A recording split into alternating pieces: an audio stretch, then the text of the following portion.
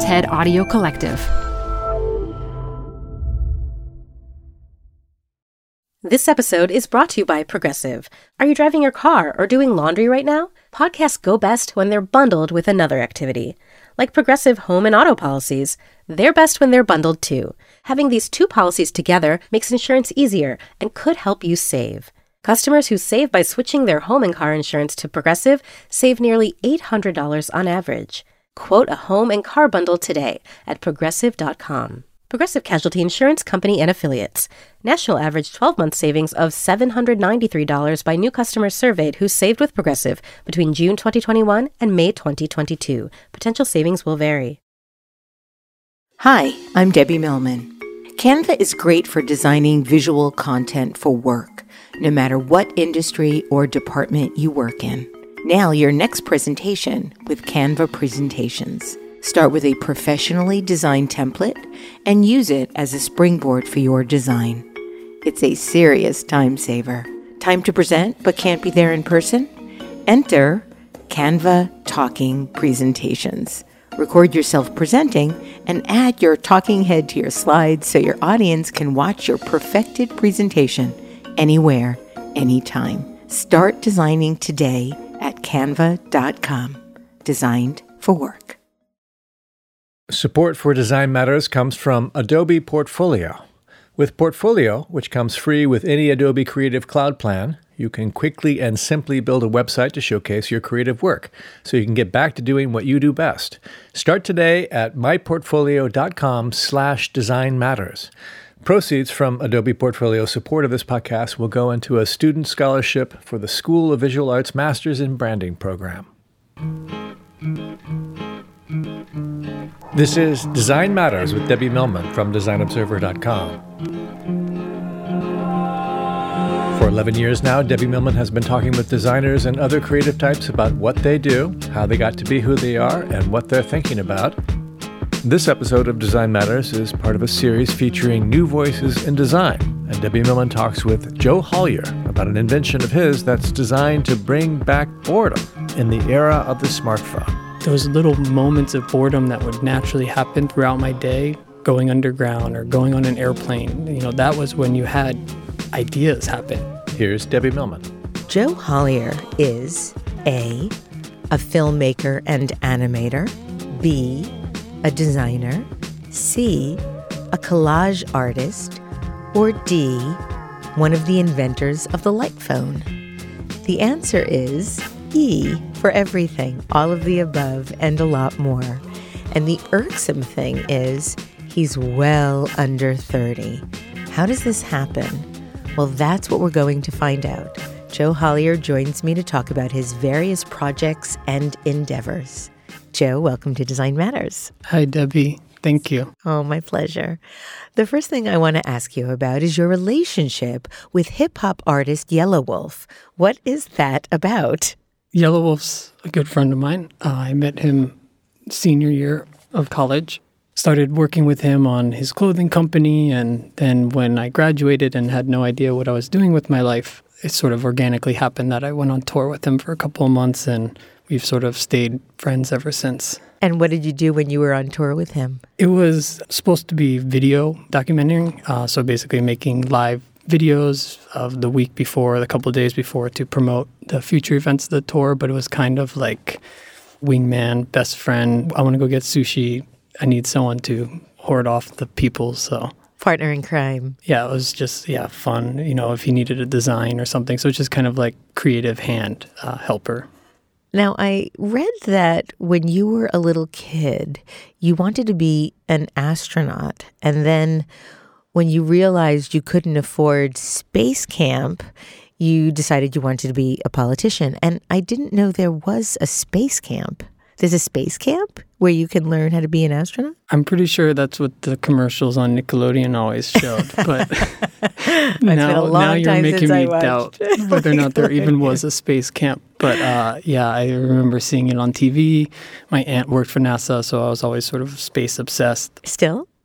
Yeah. I actually found this Flickr album. It's kind of the most amazing thing ever. And basically someone from outside Kennedy Space Center somewhere in Florida went there and re-scanned all of the Hasselblad photos from all the Apollo missions, and it's like hundreds or thousands of photos, and like, you know, the crappy ones that are out of focus of the astronauts looking out the window, like not the normal dozen that you've seen, and to see like 12 like of the same person, it's just like, wow, that's real. You can't, you know, it really, and like you look at the side of the ship and it's like, is that tinfoil? Like, it's really quite crazy. It's a trip. It's fun.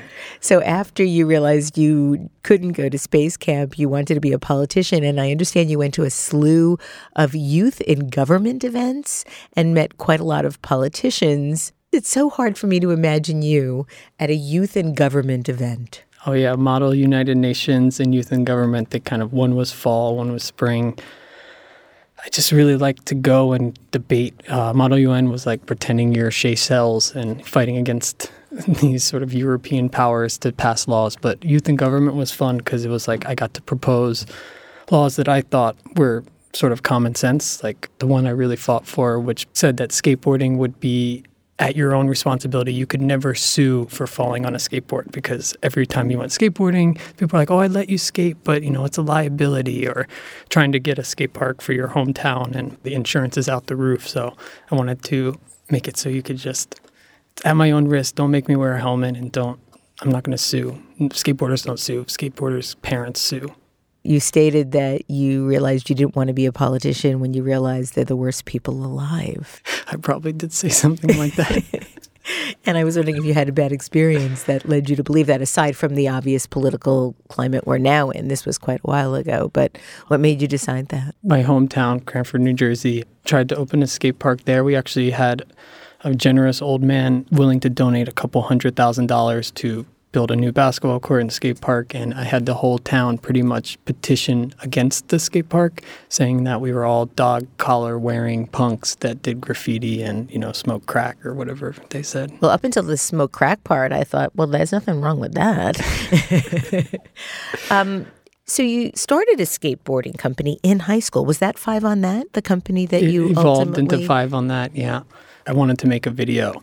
So I got a crappy camera, and we didn't know what we were doing, and we filmed ourselves skateboarding, and then it was like, oh, we have this video, and like, we should make a name for it, and like, oh, we should print T-shirts. So we opened up Microsoft Paint, ironed on T-shirts, and then I was like, oh, you should learn how to screen print, and we should make a website, and it kind of organically led to making skateboards, becoming a graphic designer, not really realizing that what I was doing was graphic design. You no longer live in the suburbs of Cranford, New Jersey. Thankfully. You said that doing anything untraditional wasn't accepted as something you could do, and that everyone seemed bored. Is that something that you really attribute to the suburbs, or is it something that you would attribute to non-creative people? I guess the suburbs was really what I knew, but I'm sure the two are the same. There maybe is just a lot more non-creative people within the suburbs or something, but I definitely was in the suburbs that I've always felt like I was fighting to try to be who I wanted to be or do what I wanted to do. And from parents to school, it was just kind of like... Well, here you are. You're in your mid-20s. You graduated from the School of Visual Arts just a few years ago, and I still remember you sitting in one of my classes as a student. And you are now one of Print Magazine's new visual artists, which is a hard thing to win. Having been a judge, I know how many applications come in. You were recently named one of the Art Directors Club's Young Guns, which is also quite a competitive competition. And you've started your own company. You're one of the most gentle, self-effacing, sincere people I've ever met, certainly one of the most sincere students I've ever had. And I think most people see people coming out of school that have this tremendous early success as being really aggressive or really ambitious or very cutthroat. You couldn't be further from that archetype. So can you share with people the journey that you've taken to get to this really rarefied place that very few people at your age ever get to? I think I did not want to do anything advertising related. And I had all these morals and sort of big overarching things, you know, but then again, you leave college and you're like, I have to pay rent. And so immediately out of college, the first thing I did was a White Castle commercial where they turned my head into a cheeseburger and I was riding a skateboard and it was for Bob Giraldi. And, finding little random jobs that didn't feel like soul crushing too much, but that would, pay some sort of money, and then spending all of my time working on things that were meaningful to me. So like making collages or paintings, and really just kind of investing in that, and not wanting new clothes, not wanting a bigger apartment, not having health insurance for 10 years. It's like putting all those aside and just really being selfish in a way.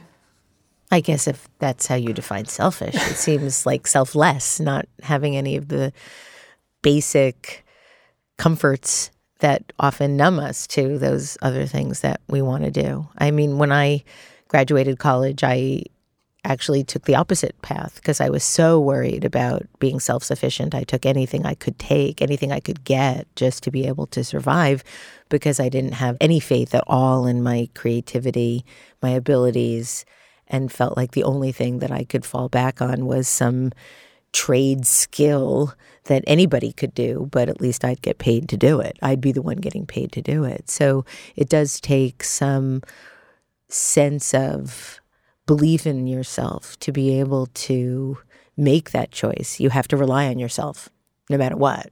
Yeah, I mean, I know it's hard to feel that I believed in myself in retrospect, but I definitely believed in something strong, and it was wanting to change things and not just sort of fall in line and become content. And I had a angst, a fire. Yeah. What does content mean to you? Content was sort of, I guess, how I saw my parents. They're like the happiest, simple life people that are just so content, and I just was never able to get there, for better or worse. Would you want to? Yeah, I look at my parents and they're just like so happy, but in many ways it's like they're content with so little. And I've always wanted more. I want to adventure. I want to go skateboard there. I want to go take photos there. I want this camera. So I did want things. I wanted experiences, and I've always sort of felt that, life is just really, really short. And my parents are kind of super religious, so they're content with, well, there's heaven. So, live life calmly and then heaven. And that never really settled well. So I was always kind of like, live. What do they think of your work now? They think Joey makes pictures on the computer in New York City. Fair enough. Let's talk about some of those pictures you make in New York City. Talk about the first fulfilling, heartwarming project that you did after school. How did you go about getting it? What was it? What did you do? I think the Yellow Wolf tour was probably the first thing I did. And although the work itself, actually, I'm not crazy proud of. I had a great time, but I think it was the experience of it that was just so thrilling. Doing something I could have never predicted ever. And it was just so much more about the seeing and getting out of my shell. That really set a tone for now I can't just settle for anything else. And so what was next after that? So I just sort of started freelancing. I remember I helped Jessica Walsh with her play animations. So that was pretty good because that was actually somewhat seen in the world and was able to help me, because I was always really bad at sort of putting myself out there. It almost felt guilty to try to make a portfolio website and be check out my work. Or why would it make you feel guilty? I don't know. I've never been good at that. It feels wrong to try to show off or something. Now, you talk about working for Jessica Walsh, I'm just going to go to Gristedes and get a sandwich. Jessica Walsh is one of the partners at Sagmeister and Walsh and is one of the people really making some extraordinary work. And to come out of school and work for one of the most acclaimed designers working today is not all that easy. How did that happen? Weirdly, very easily. Jessica had seen one of my animations on Vimeo or something, and the aesthetic was sort of something that she had in mind. So it's, pretty organically, honestly. And then you did a lot of work with them, Jessica Walsh and Tim Goodman, for 40 Days of Dating. What was that like for you? It was pretty easy for me because I wasn't obviously partaking in the hard part of that project. The actual 40 Days of Dating. Yeah, and I really kind of just assisted them. They had a lot of the concepts already, but it was definitely fun because, just in the nature of working for someone like that or on a project like that, you just know it's going to be seen. And most of my work, I'm so good at keeping it dusty and in the corner of my room. So let's talk about Paul Sayre. I know he's had a profound influence on you. Paul's my favorite. You worked with him on a video for the band They Might Be Giants. And I want to read something that you've written about that Paul said to you about the kind of work he wanted from you. And he said, okay, go out and film your friends skating through the city and we'll make it a video. And you went out and did the best you could. And when you showed it to John from They Might Be Giants, he said, I want to feel more soul skating and have it not so literal. And then you made those little changes and flipping the scenes around and tweaking and editing, and it was a much better video. And you thought, whoa, a client can actually help.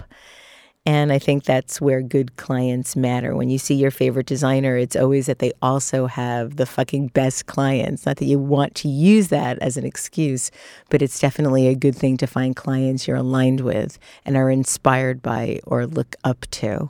So Paul is notoriously difficult in that he won't settle and he won't cut corners and he won't make work that he doesn't believe in.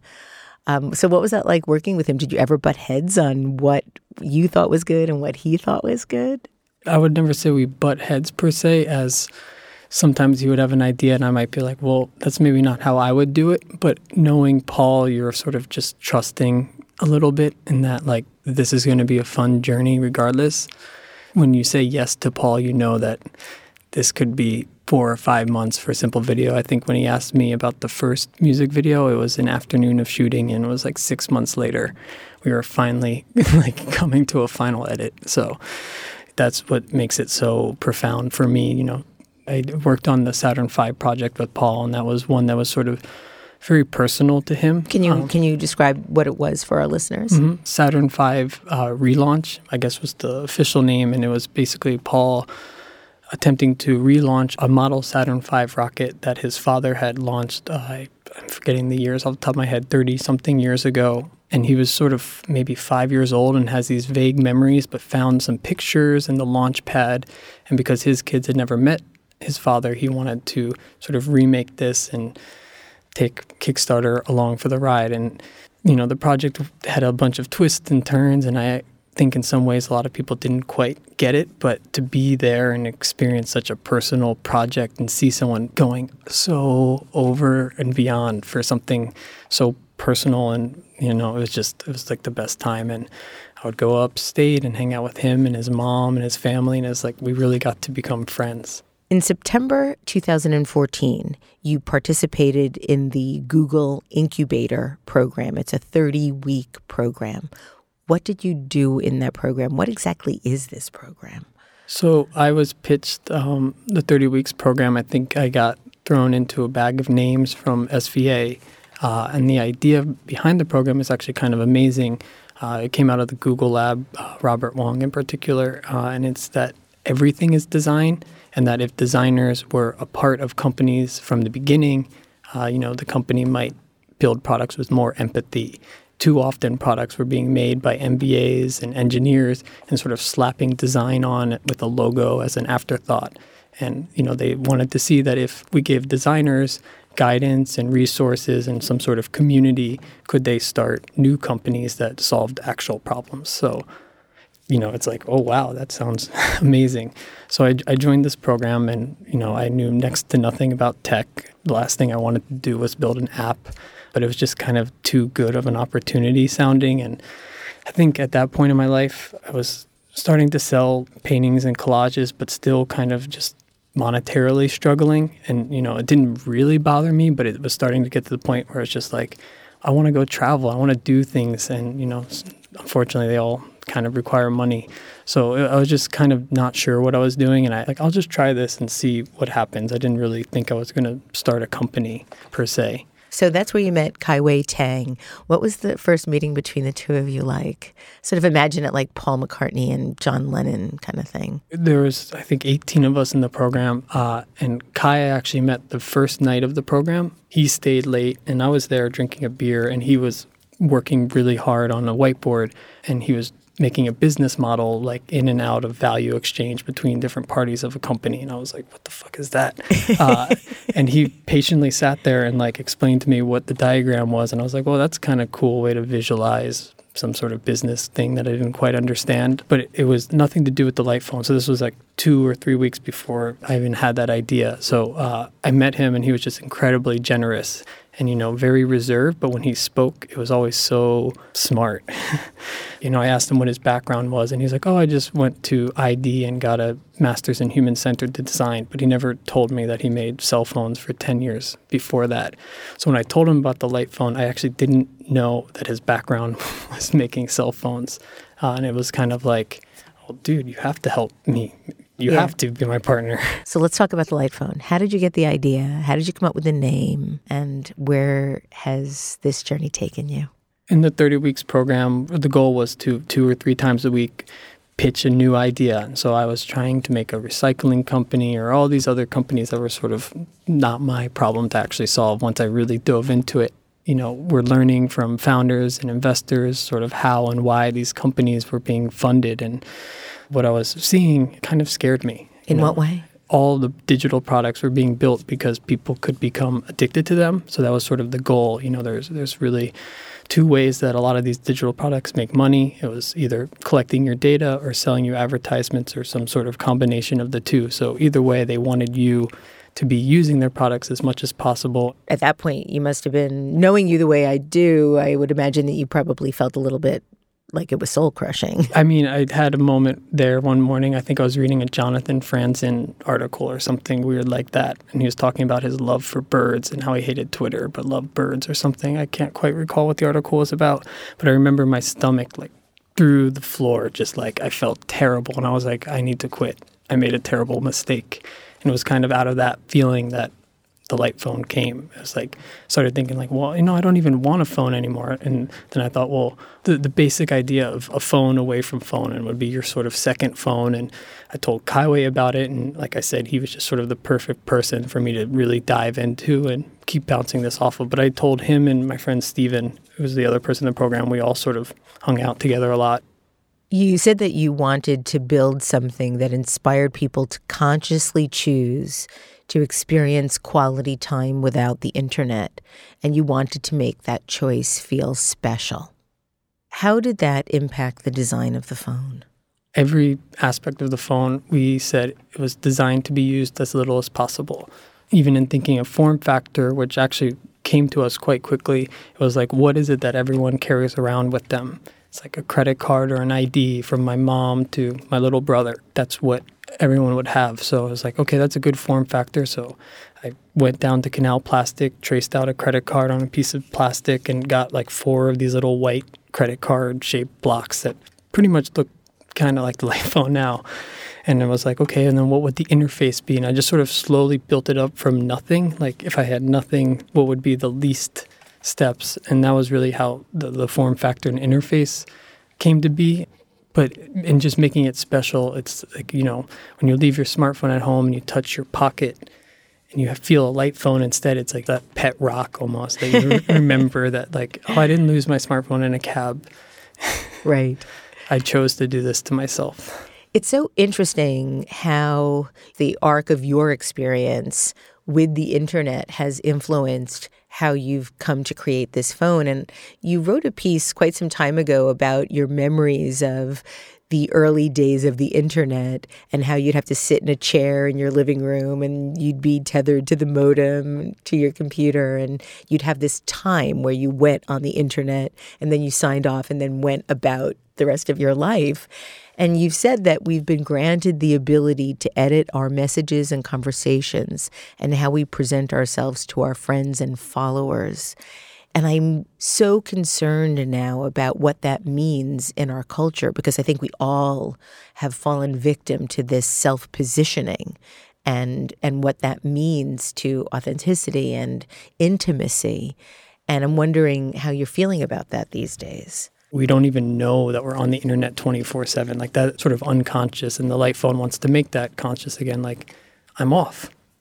It might be 15 minutes that I'm going to get a coffee down the street, but that 15 minutes can be profound if I'm looking at the street. I don't need to spend $2,000 and go to Hawaii for 2 weeks to rest when I'm so tired. I can just walk down the street sometimes and feel fresh again.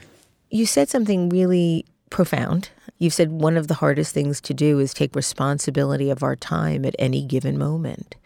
Why do you think that is? Why do you think we've become, as a culture, so addicted to and immersed in our devices? It's so much easier to react than to be proactive. If I open up Instagram, I can just react to images and it's stimulating, and I feel the illusion of productivity or something like that, but it's really just reacting. Whereas, when I go light and I sit there, it's like the hard questions come in. What are the hard questions? What am I doing here? What am I doing with my life? Why is life, just really all the questions, who am I? Oh my God, look at me in that mirror. Like, wow.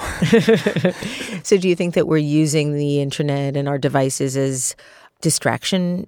I guess it's just from everything that we're really supposed to be doing or thinking about? It's an escape in a way. It's, I catch myself doing, and this is what freaks me out. It's like, your friend goes to the bathroom and you immediately pull out the phone without thinking. And it's just like those little moments of boredom that would naturally happen throughout my day constantly, going underground or going on an airplane. That was when you had ideas happen. That was the boredom spawned creativity. If I just fill all of those moments up, reacting to essentially advertisements or, photos of people that have cooler and more fun lives than me, it's like I'm just going to feel bad. Well, that's the whole idea about the issues that especially Generation Z, this new younger generation, you're, I think, a millennial, so right below you are the Generation Zers. And they're now being nicknamed Generation D for depressed, because what they're ending up doing is comparing what seems to be these perfect lives other people have online, on Instagram, on Snapchat, whatever, and feeling that they're less than. And I'm guilty of that too. I don't know how we fix that aside from cutting ourselves off from it, which obviously the light phone gives us the opportunity, at least briefly, to be able to do. It's an opportunity, but it's step one. And I would say the hardest steps are probably to come after that. You go light, and everyone who's tried a light phone and sort of been experimenting with us from our initial user testing, they express a huge anxiety. You're touching your pocket. You feel different. You feel like you're at the cafe and someone's looking at you like you're a creep. Because you're not doing something. And then when you want to look down on your phone so people stop looking at you, you don't have a phone and everyone else is looking at their phone, so you're making eye contact with the couple of people that are working right. and can't look at their phone. And it's really kind of intense until you forget. And there's always this kind of moment where you forget. You just sort of, the FOMO disappears and you're kind of enjoying being present. After the accelerator program, you are thinking about actually launching this light phone. So you do a Kickstarter. You ask for about $100,000. You get about $500,000. What happens next? Kickstarter was the kind of natural judgment day in a way. Let's share this idea and see if it actually resonates. I mean, conceptually, it resonated with a lot of people, but to spend $100 on a phone that does nothing was quite the ask. So we launched it. I think our goal was $200,000. Within a week, we had sort of hit that goal. And we started to receive press, and that was kind of what blew my mind, was just how universal this problem was. Sitting in Brooklyn, noticing me and my friends' habits, that, someone across the world in China would be feeling the same anxiety that I was from a completely different walk of life. When do you think that the light phone is actually coming to market? October 5th, we're going to have a little celebration here in New York City to kick off our sort of beta. Basically, some of the first Kickstarter backers will finally start shipping phones, and then assuming things go relatively smooth, mid to late November, we'll be shipping at scale. So, Joe, tell us exactly how your light phone works. So the light phone is your phone away from phone. It's basically credit card-sized cell phone, has its own SIM card, so it's not technically tethered like, say, a Bluetooth device. It will work if your smartphone's 3,000 miles away and off. It will still work, and we've been building this sort of software backend. There's a smartphone app element to that, and that sort of makes it a seamless extension. So although it's the second phone, it will always use your same phone number. You're able to easily add speed dials from the app, and you basically turn on light mode, go light, and that will trigger your smartphone to forward your calls to your light phone. That's all that will be forwarded, just the phone calls, nothing else. Yeah, and you can actually limit which phone calls. So you can say only my 8 speed dials can forward to me, which is pretty, not that anyone calls anyway, but. I know. Well, that was my next question.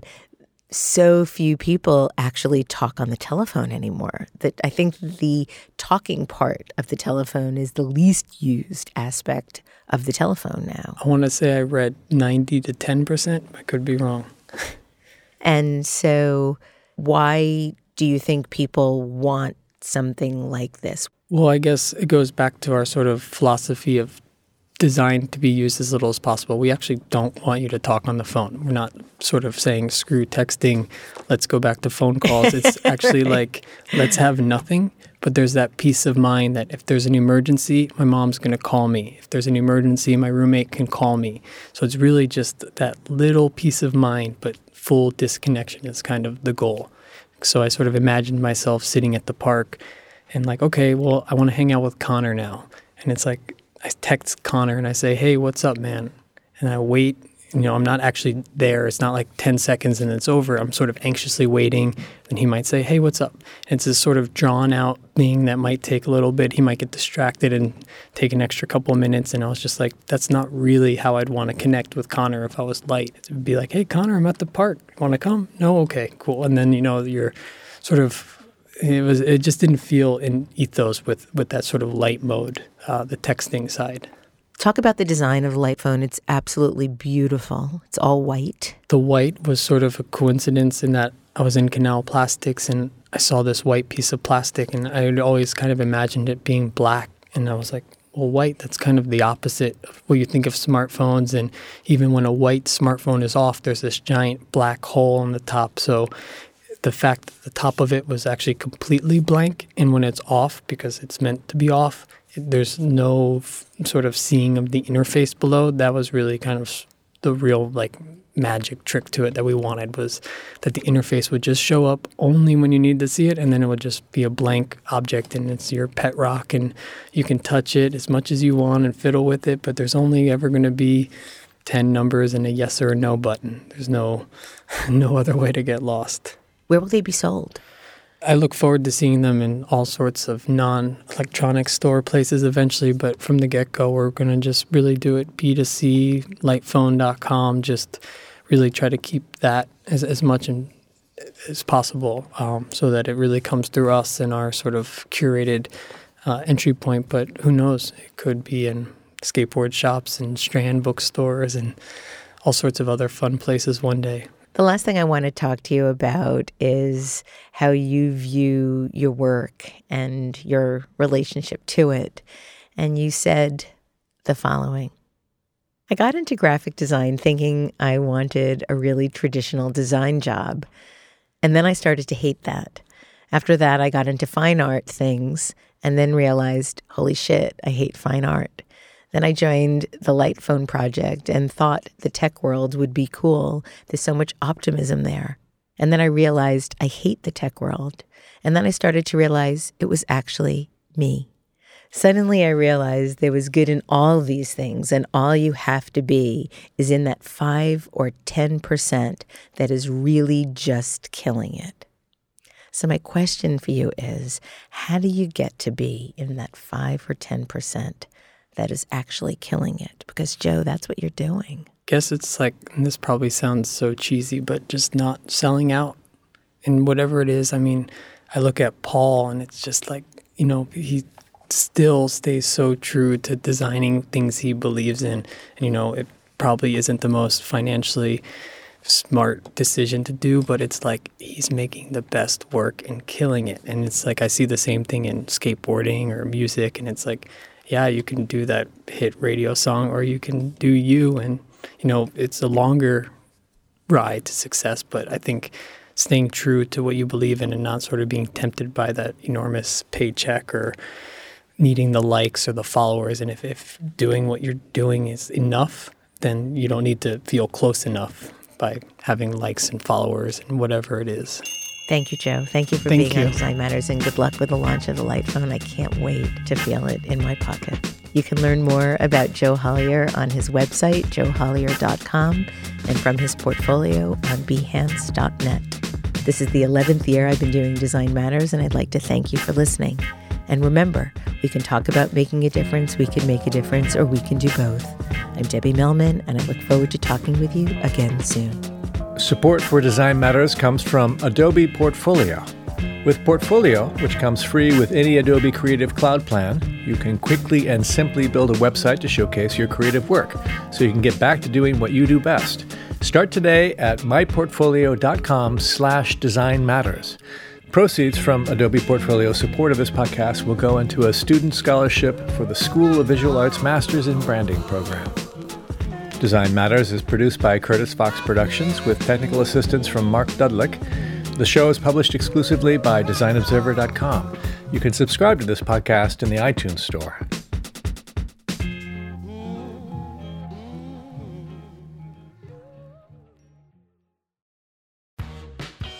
You're growing a business, and you can't afford to slow down.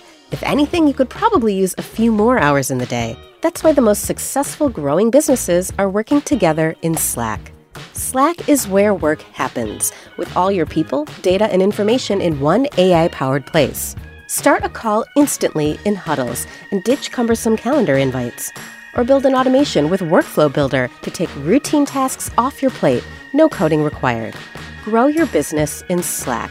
Visit slack.com to get started.